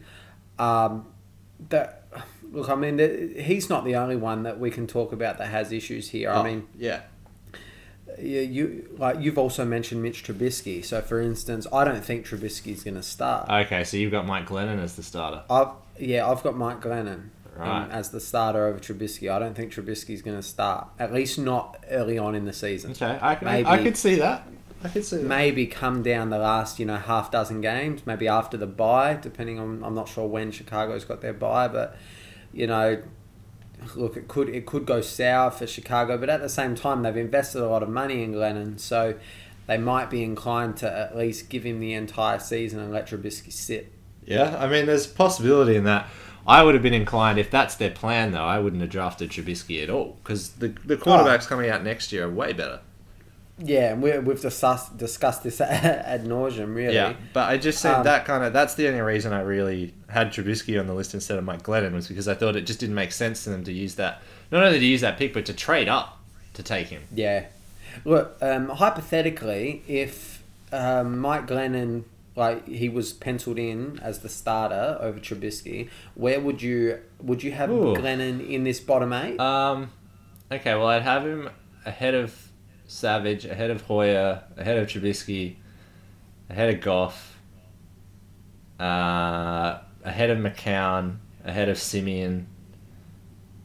Actually, I'd probably have him ahead of all of this group. He'd probably fit at what would become 25 if you slot out Trubisky and put him in. Okay. He'd be at the top of this group of 8. Yeah, I think. Yeah, that sounds pretty fair. I'm not gonna say where I have him ranked yet, because that's Yeah, the still next in your episode. rankings, But yep.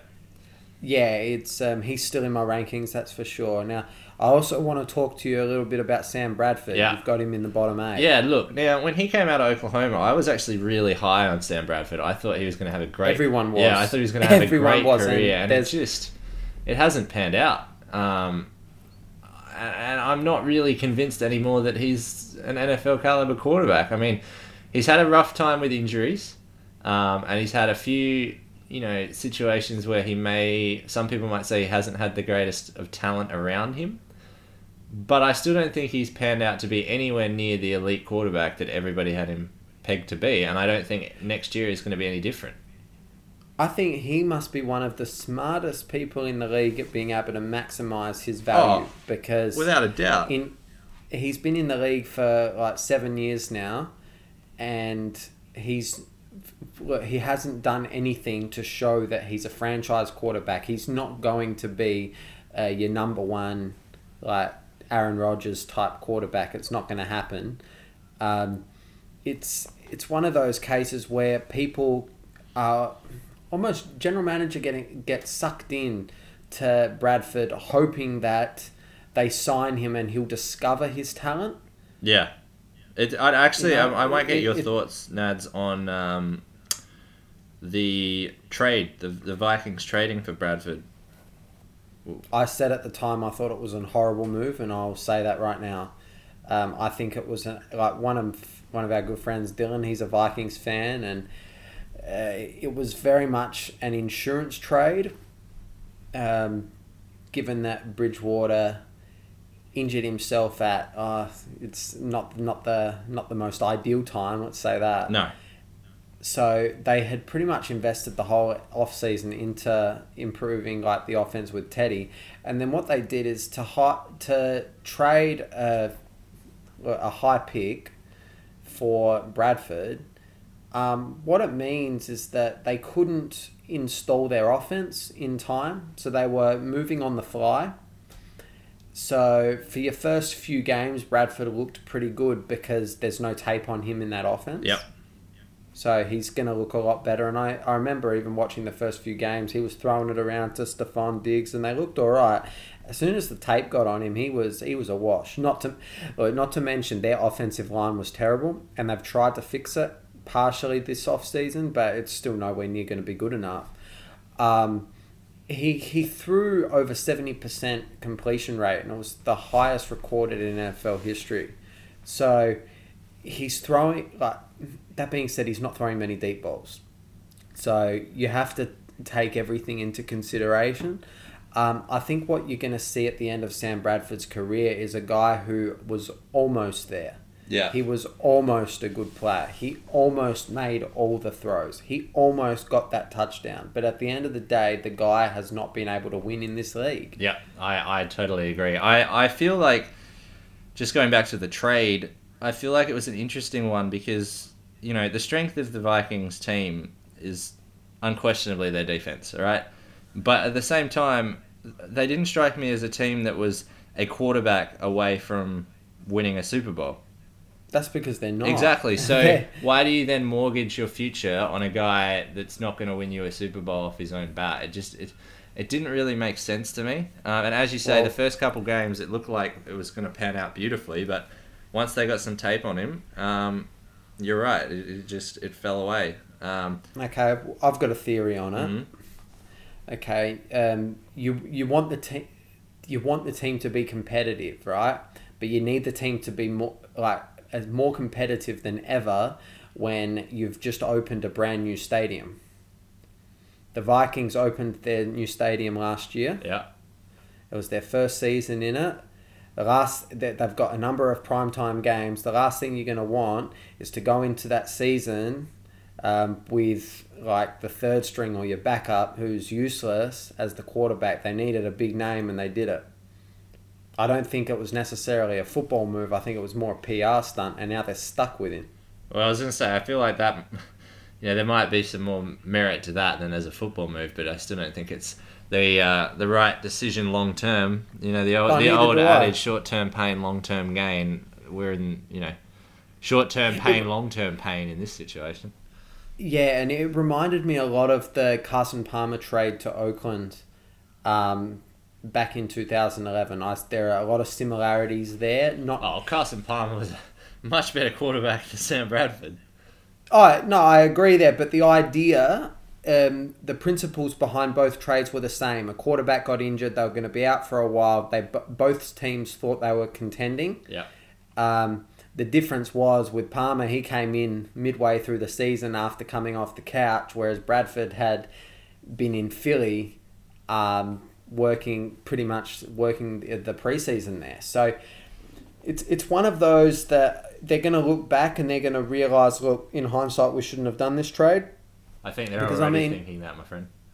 Oh, no, exactly. And if you look at it, they went 7-9 last year. You probably could have gone 7-9 if you really went run heavy and really tried to use a backup quarterback like Sean Hill to some very simple concepts. They probably even could have gotten to 7-9 had they played really conservative and used their D, because their D is very good. Their D is very good. Very, very good. So they probably could have gotten to the same record anyway without needing to trade such a high pick for Bradford. Now it's not as pretty of a way to do it. Oh no, of course not. But even so, let's say that they absolutely bombed last year. They didn't make the trade and they would have just bombed out. Yeah. How many? You're looking at probably a top 5 pick. So who could have? They could have drafted some pretty good player there. Yeah, that's true. So would you rather Bradford or would you rather someone like I'm not going to say Trubisky because I don't think they would have drafted Trubisky, but would have you rathered another someone like a Lattimore or an edge rusher to go there and even help out that defense even more? I would. You know me, I'm strongly in the camp of you draft talent, not reaching for quarterbacks and so on. So I'm firmly in the camp of they should have kept the pick and used it on a talented player at whatever position that ended up being. I just don't see the value in reaching for quarterbacks if they're not there. Because they could have even drafted Corey Davis. Yeah, Corey Davis, and given whoever the quarterback was another decent receiver to go to, because they've got nothing. No, they really don't. I mean, Stephon Diggs has been okay. Adam Thielen, is that how you pronounce it? I can't remember. Yeah, he's come along a little bit, but they're not exactly stud wide receiver number one. Yeah. No, and Rudolph never really got going as a tight end. He had one good year and then got his nice contract, and he's been pretty average since. At the same time, it's a bit of a case of, the quarterback play hasn't exactly been good. I mean, for all intents and purposes, Bridgewater hasn't exactly been a star quarterback either. So it's not like he was I think the expectations on him were overhyped going into the season before he injured himself anyway. They definitely were. I think everybody had higher expectations for Bridgewater than they do for Bradford. For sure. So you're right there. I want to just shift focus a little bit here. There's one other name that I really want to talk about. Jared Goff. Because I know everybody talks about Jared Goff and Carson Wentz and who's better and who's going to be better. Give me your thoughts on Jared Goff. We'll leave Carson Wentz because neither of us have him in this group of 8. But Jared Goff. Yeah, look, Goff is a guy who he made a lot of good throws when he was at Cal. So he was hyped up pretty much from the start of that season as being a number 1 pick in the making. And for the most part, he looked pretty good. He had his moments where it wasn't quite clicking. He came into the season with the Rams and he looked completely unsure of himself. That's what I took away from it. So I watched a fair few of the Rams games because I wanted to sort of see what Goff was all about. And I saw a guy who looked scared in the pocket. I saw a guy who mechanically got broken down under pressure. I saw a guy who was off timing with his throws as much as you could possibly be. And I saw a guy who did not look anything like even an undrafted player, let alone the number 1 pick. I don't know what has happened there, but it's like he got stage fright. Well, look, I've got his game logs up in front of me here. So he started the last 7 games of the regular season. I think that's 7 games of the regular season. How many points do you think the Rams scored? Like, what was the most points the Rams scored in one game in those last 7 games? I can't imagine it being over 20. It's 21. Yeah. But let me read through these. So they lost 14-10 to Miami. Then they lost 21-49 at New Orleans. Then they lost 10-26 at New England. 14-42 at Atlanta. 3-24 at Seattle. Then they lost 21-22 versus San Fran, and then 6-44 versus Arizona. So, you know, in a lot of those games, they're barely getting over 1 touchdown. Yeah, and they're not even competitive. Nah. So, but you know, I mean, you lost to San Francisco. Yeah, at home. At home. Yeah, it's sad that the Rams are in Los Angeles because they're a joke of a team, and it's a shame that Los Angeles have had to endure 20 years of being out of football and then being gifted back such a horrible team. Yeah, I mean, I can't see Goff getting any better anytime soon is the other thing that concerns me because, again, he doesn't have a lot of talent around him. In fact, this whole Rams roster doesn't have a lot of talent, really. You take out Aaron Donald and they're really scraping the bottom of the barrel. There's not much left. So, I mean, I can't see him, even if he improves, he's not going to get any help. No, look, they're really banking on Gurley getting back to form because he had a pretty good 2015. He did, and not a very good 2016. Yeah, it was horrible. So if he can get back to form, that at least gives Goff an outlet to work the offense through. Yep. But look, it's one of those where I could definitely see if Goff does not take a significant leap going into his 3rd year. I can certainly see them. Do they cut ties with him and cut their losses? I don't think they'd go that far, but I can certainly see them giving him competition in year 3. So right now it's a given he's going to start no matter what this year. Yep. But come year 3, if he puts in another stinker in 2017, come 2018, I would suspect that they're going to be considering if there's a quarterback like, for instance, let's say they get the number 1 pick and Sam Darnold is there. Yeah. And Sam Darnold, for let's just say he has another ripper season, USC go to the Final Four, the college football playoffs, and which is, I wouldn't surprise me this year. So, and then Darnold is a Heisman candidate, and he's declares for the draft. If you've got the number 1 pick, you could, as the Rams, you could easily consider drafting Darnold and saying, okay, we're going to bench Goff, or you can even potentially try to trade Goff to someone, for instance, dare I say Cleveland. Yeesh. Well, I say Cleveland because Hugh Jackson would have taken him number one as well. I mean, we can probably tee this up a little bit. You've got Cody Kessler in this group, don't you? I do. I yes. don't, so I don't want to talk about him too much. But obviously, I have him higher ranked than Jared Goff, so I feel like that would be a downgrade for the Browns. Oh, I think it would be a downgrade as well, but I think it's something that you've got a lot of offensive coordinators, a lot of head coaches with offensive minds that they have a massive ego on their shoulders, and they like to. You find that these top picks get a lot of second and third chances because the coaches are convinced that They're the one that's going to fix him. They're the one, yeah, exactly. They're going to be the ones that are going to return this guy to greatness, to return the guy to what everyone thought they were going to be, as opposed to who they are right now. Yeah, look, I don't want to be, a negative Nancy too far. And look, it's very early days. He's only had 7 starts, but from what we've seen so far from Jared Goff, it's not been promising. No, he's got a long way to go. I want to shift just to one more name. Yep. So, Trevor Siemian. Yeah. What are your thoughts there? Do you think he's actually going to start the whole season? I just want to say, firstly, I actually found him really difficult to rank. Because I was looking at these names and going, God, I really don't rate Trevor Siemian very highly at all, but is he better or worse than guys like Tom Savage and Brian Hoyer and co? I found him very, very difficult to rank. So how I would describe my ranking is he could be. I could see an argument for him sitting anywhere in this group of 8, from 25th to 32. I could see it any one of those spots.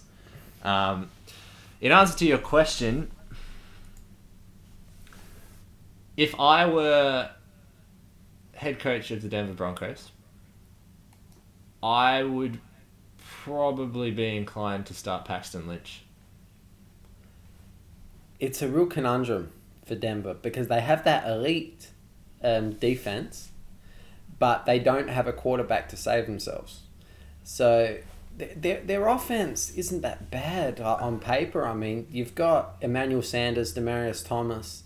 Those are 2 guys who are very, very, very solid receivers. They're not.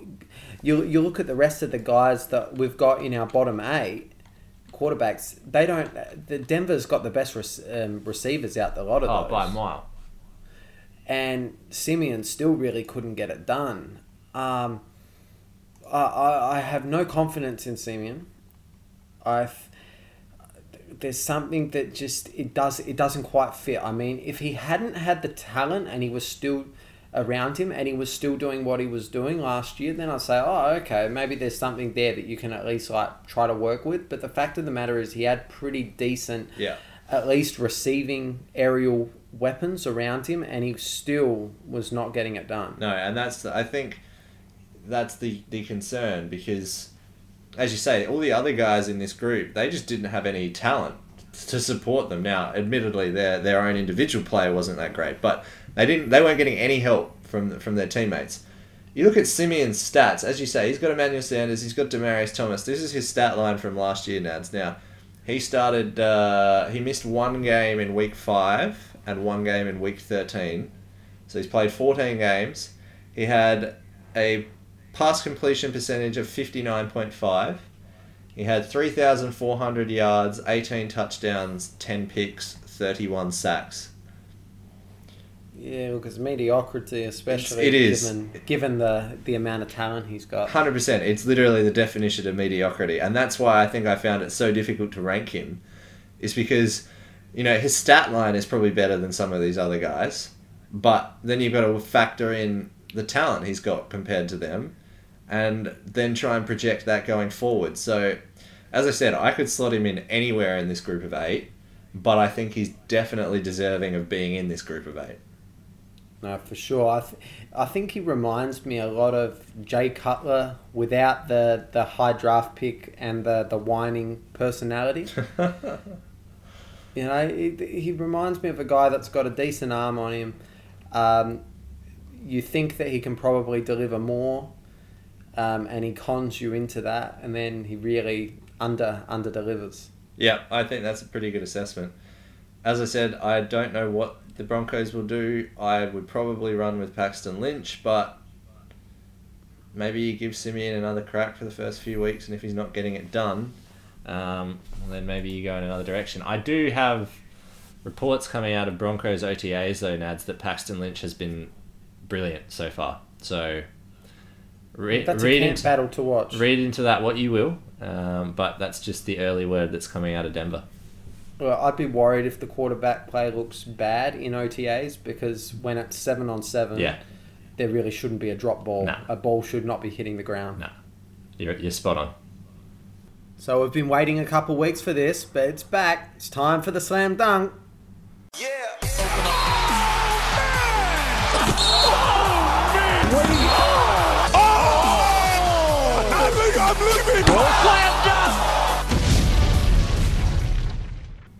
Yeah, Nads, look, it's a tough one because, the off-season's in full swing. We've had the draft, and we're kind of in that OTAs part where there's not a lot going on. So, I'm a little bit short on ammunition this week on things that I can really take aim at. So we've had to do a little bit of digging, and I saw a tweet today from Daniel Jeremiah at Move the Sticks on Twitter. I strongly suggest you follow if you guys aren't. And he retweeted, well, when I say retweeted, he tweeted a quote from an NFL executive. And the quote is, "I think the Jets might have the worst roster I've seen in a decade." So I had a bit of a closer look at the Jets roster because I thought, from what I could recall, it didn't seem that great. But I was like, geez, worse than a decade? Worse than the Browns? Really? I thought that was a bit odd. So I did a bit of digging, Nads. And before I get into the Jets roster, I just want to list some names for you, okay? And I want you to tell me what you think is in common with all of these names, okay? So, Nick Folk, Nick Mangold, Brandon Marshall, Darrell Revis, David Harris, and Eric Decker. What do you think's in common with all of them, Nads? I know. They used to be on the Jets last year. Correct. They all used to be members of the Jets roster at some point last year. Now, that's a lot of experience, and they're all gone. Eric Decker is technically still on the roster, but he's been told that he's going to be cut and or traded, whichever the Jets can find a suitor for. So the Jets are clearly in rebuilding mode. I think that's fair to say, but I don't think they really thought this through, to be honest with you, Nads, because their roster is just garbage. I've looked at it now, and I think the executive might be right. The Jets may, in fact, have the worst roster in a decade of football. I think it is worse than the Browns. So I just want to run through, you know me, I'm a quarterback guy. I like offense. I like to see high scoring. I like to see touchdowns. I like to see, deep balls getting aired out all the time. I just want to run you through the offensive weaponry that this New York Jets juggernaut is going to roll with next season, okay? This is the team that's going to beat Tom Brady and the New England Patriots and take back that AFC title. All right, this is their offense.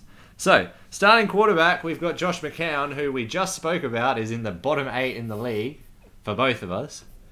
And he's going to be supported out of the backfield by a 70-year-old Matt Forte, sharing duties with Bilal Powell. At number 1 wide receiver, we've got the highly esteemed Quincy Enunwa. And he's supported by our Darius Stewart, who's a first-year rookie. And at the tight end position, just in case they needed a little bit more strength, we've got Austin Seferian-Jenkins, who, probably a backup on just about every other roster. So that's the offensive juggernaut that is the New York Jets. And so I had a bit of a closer look at their defense. And then, look, they've got a few names on their defense, guys like Leonard Williams, Sheldon Richardson, and their best player on their whole roster, Jamal Adams, the guy they drafted just this year, which, you know what, New York Jets, I'm going to give you credit for that. You could have quite easily made an absolute meal out of that pick and done what the New York Jets have done for so long and drafted somebody they didn't need or shouldn't have drafted, but instead you took my best player in the draft. So I'll commend you for that. You got that one right. He's now your best player. But their roster stinks, Nads.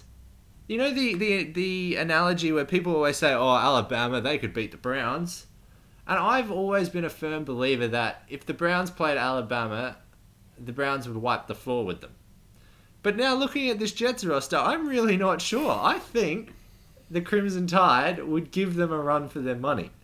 Because this roster is just terrible. And to make matters worse for the Jets, if you think that the off-season and the rebuild couldn't get any better, news has come out in the last couple of days, and there's video footage out there. It's easy to find on YouTube if you guys want to see it.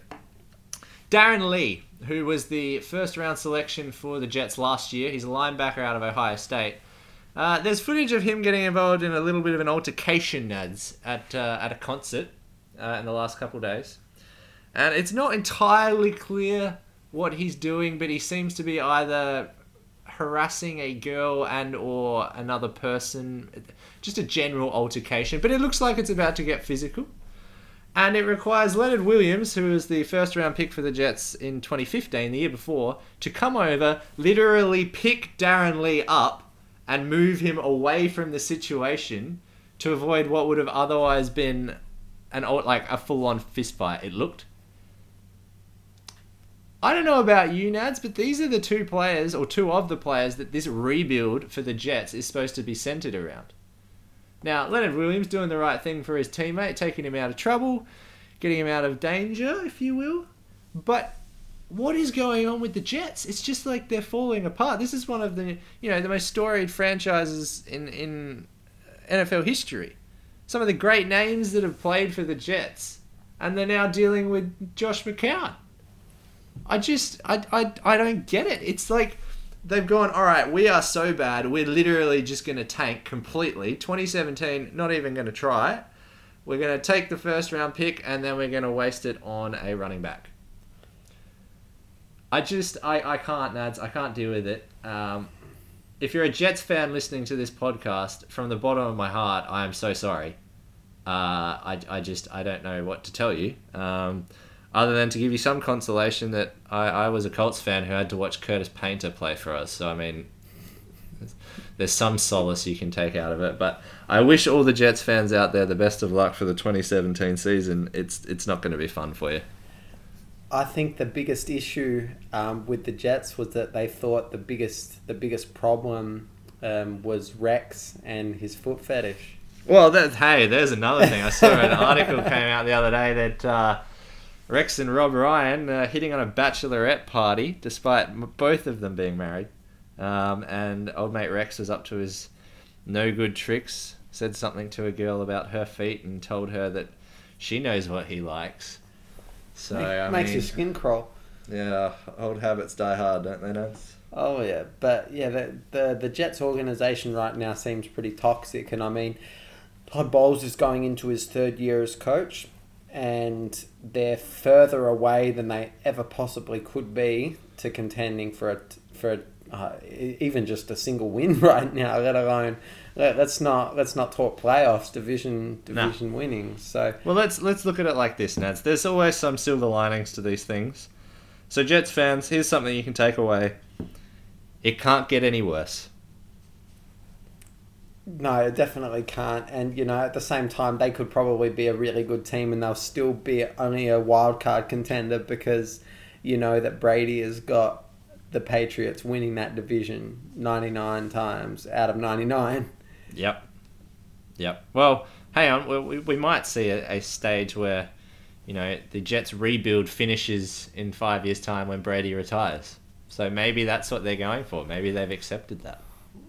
That's a pretty big gamble, but yeah, no, we'll wait and see on it. But you've definitely given them a good old roast, that's for sure. Well, that wraps up another episode of Any Given Monday. Great to be back, Dunks. Really been quite an enjoyable one. Yeah, lots of good content, Nads. I'm really enjoying these quarterback rankings. It's a lot harder than I thought, to be honest with you. But so on our next episode, guys, we've got the next 8 quarterbacks. So that's number 24 through to number 17.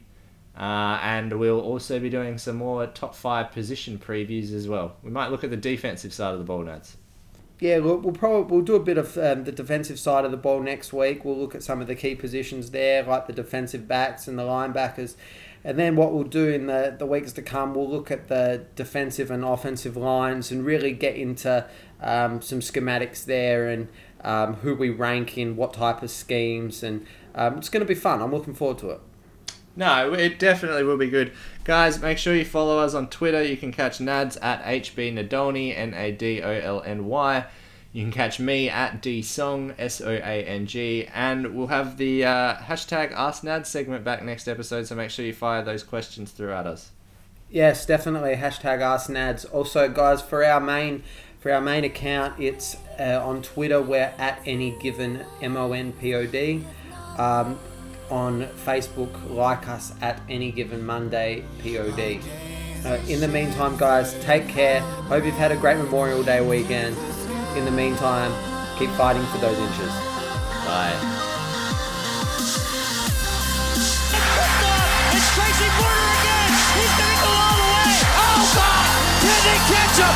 Sporty pushes him at 35. Look at him go. 30, 25. He's at the 20. Gets a block. He's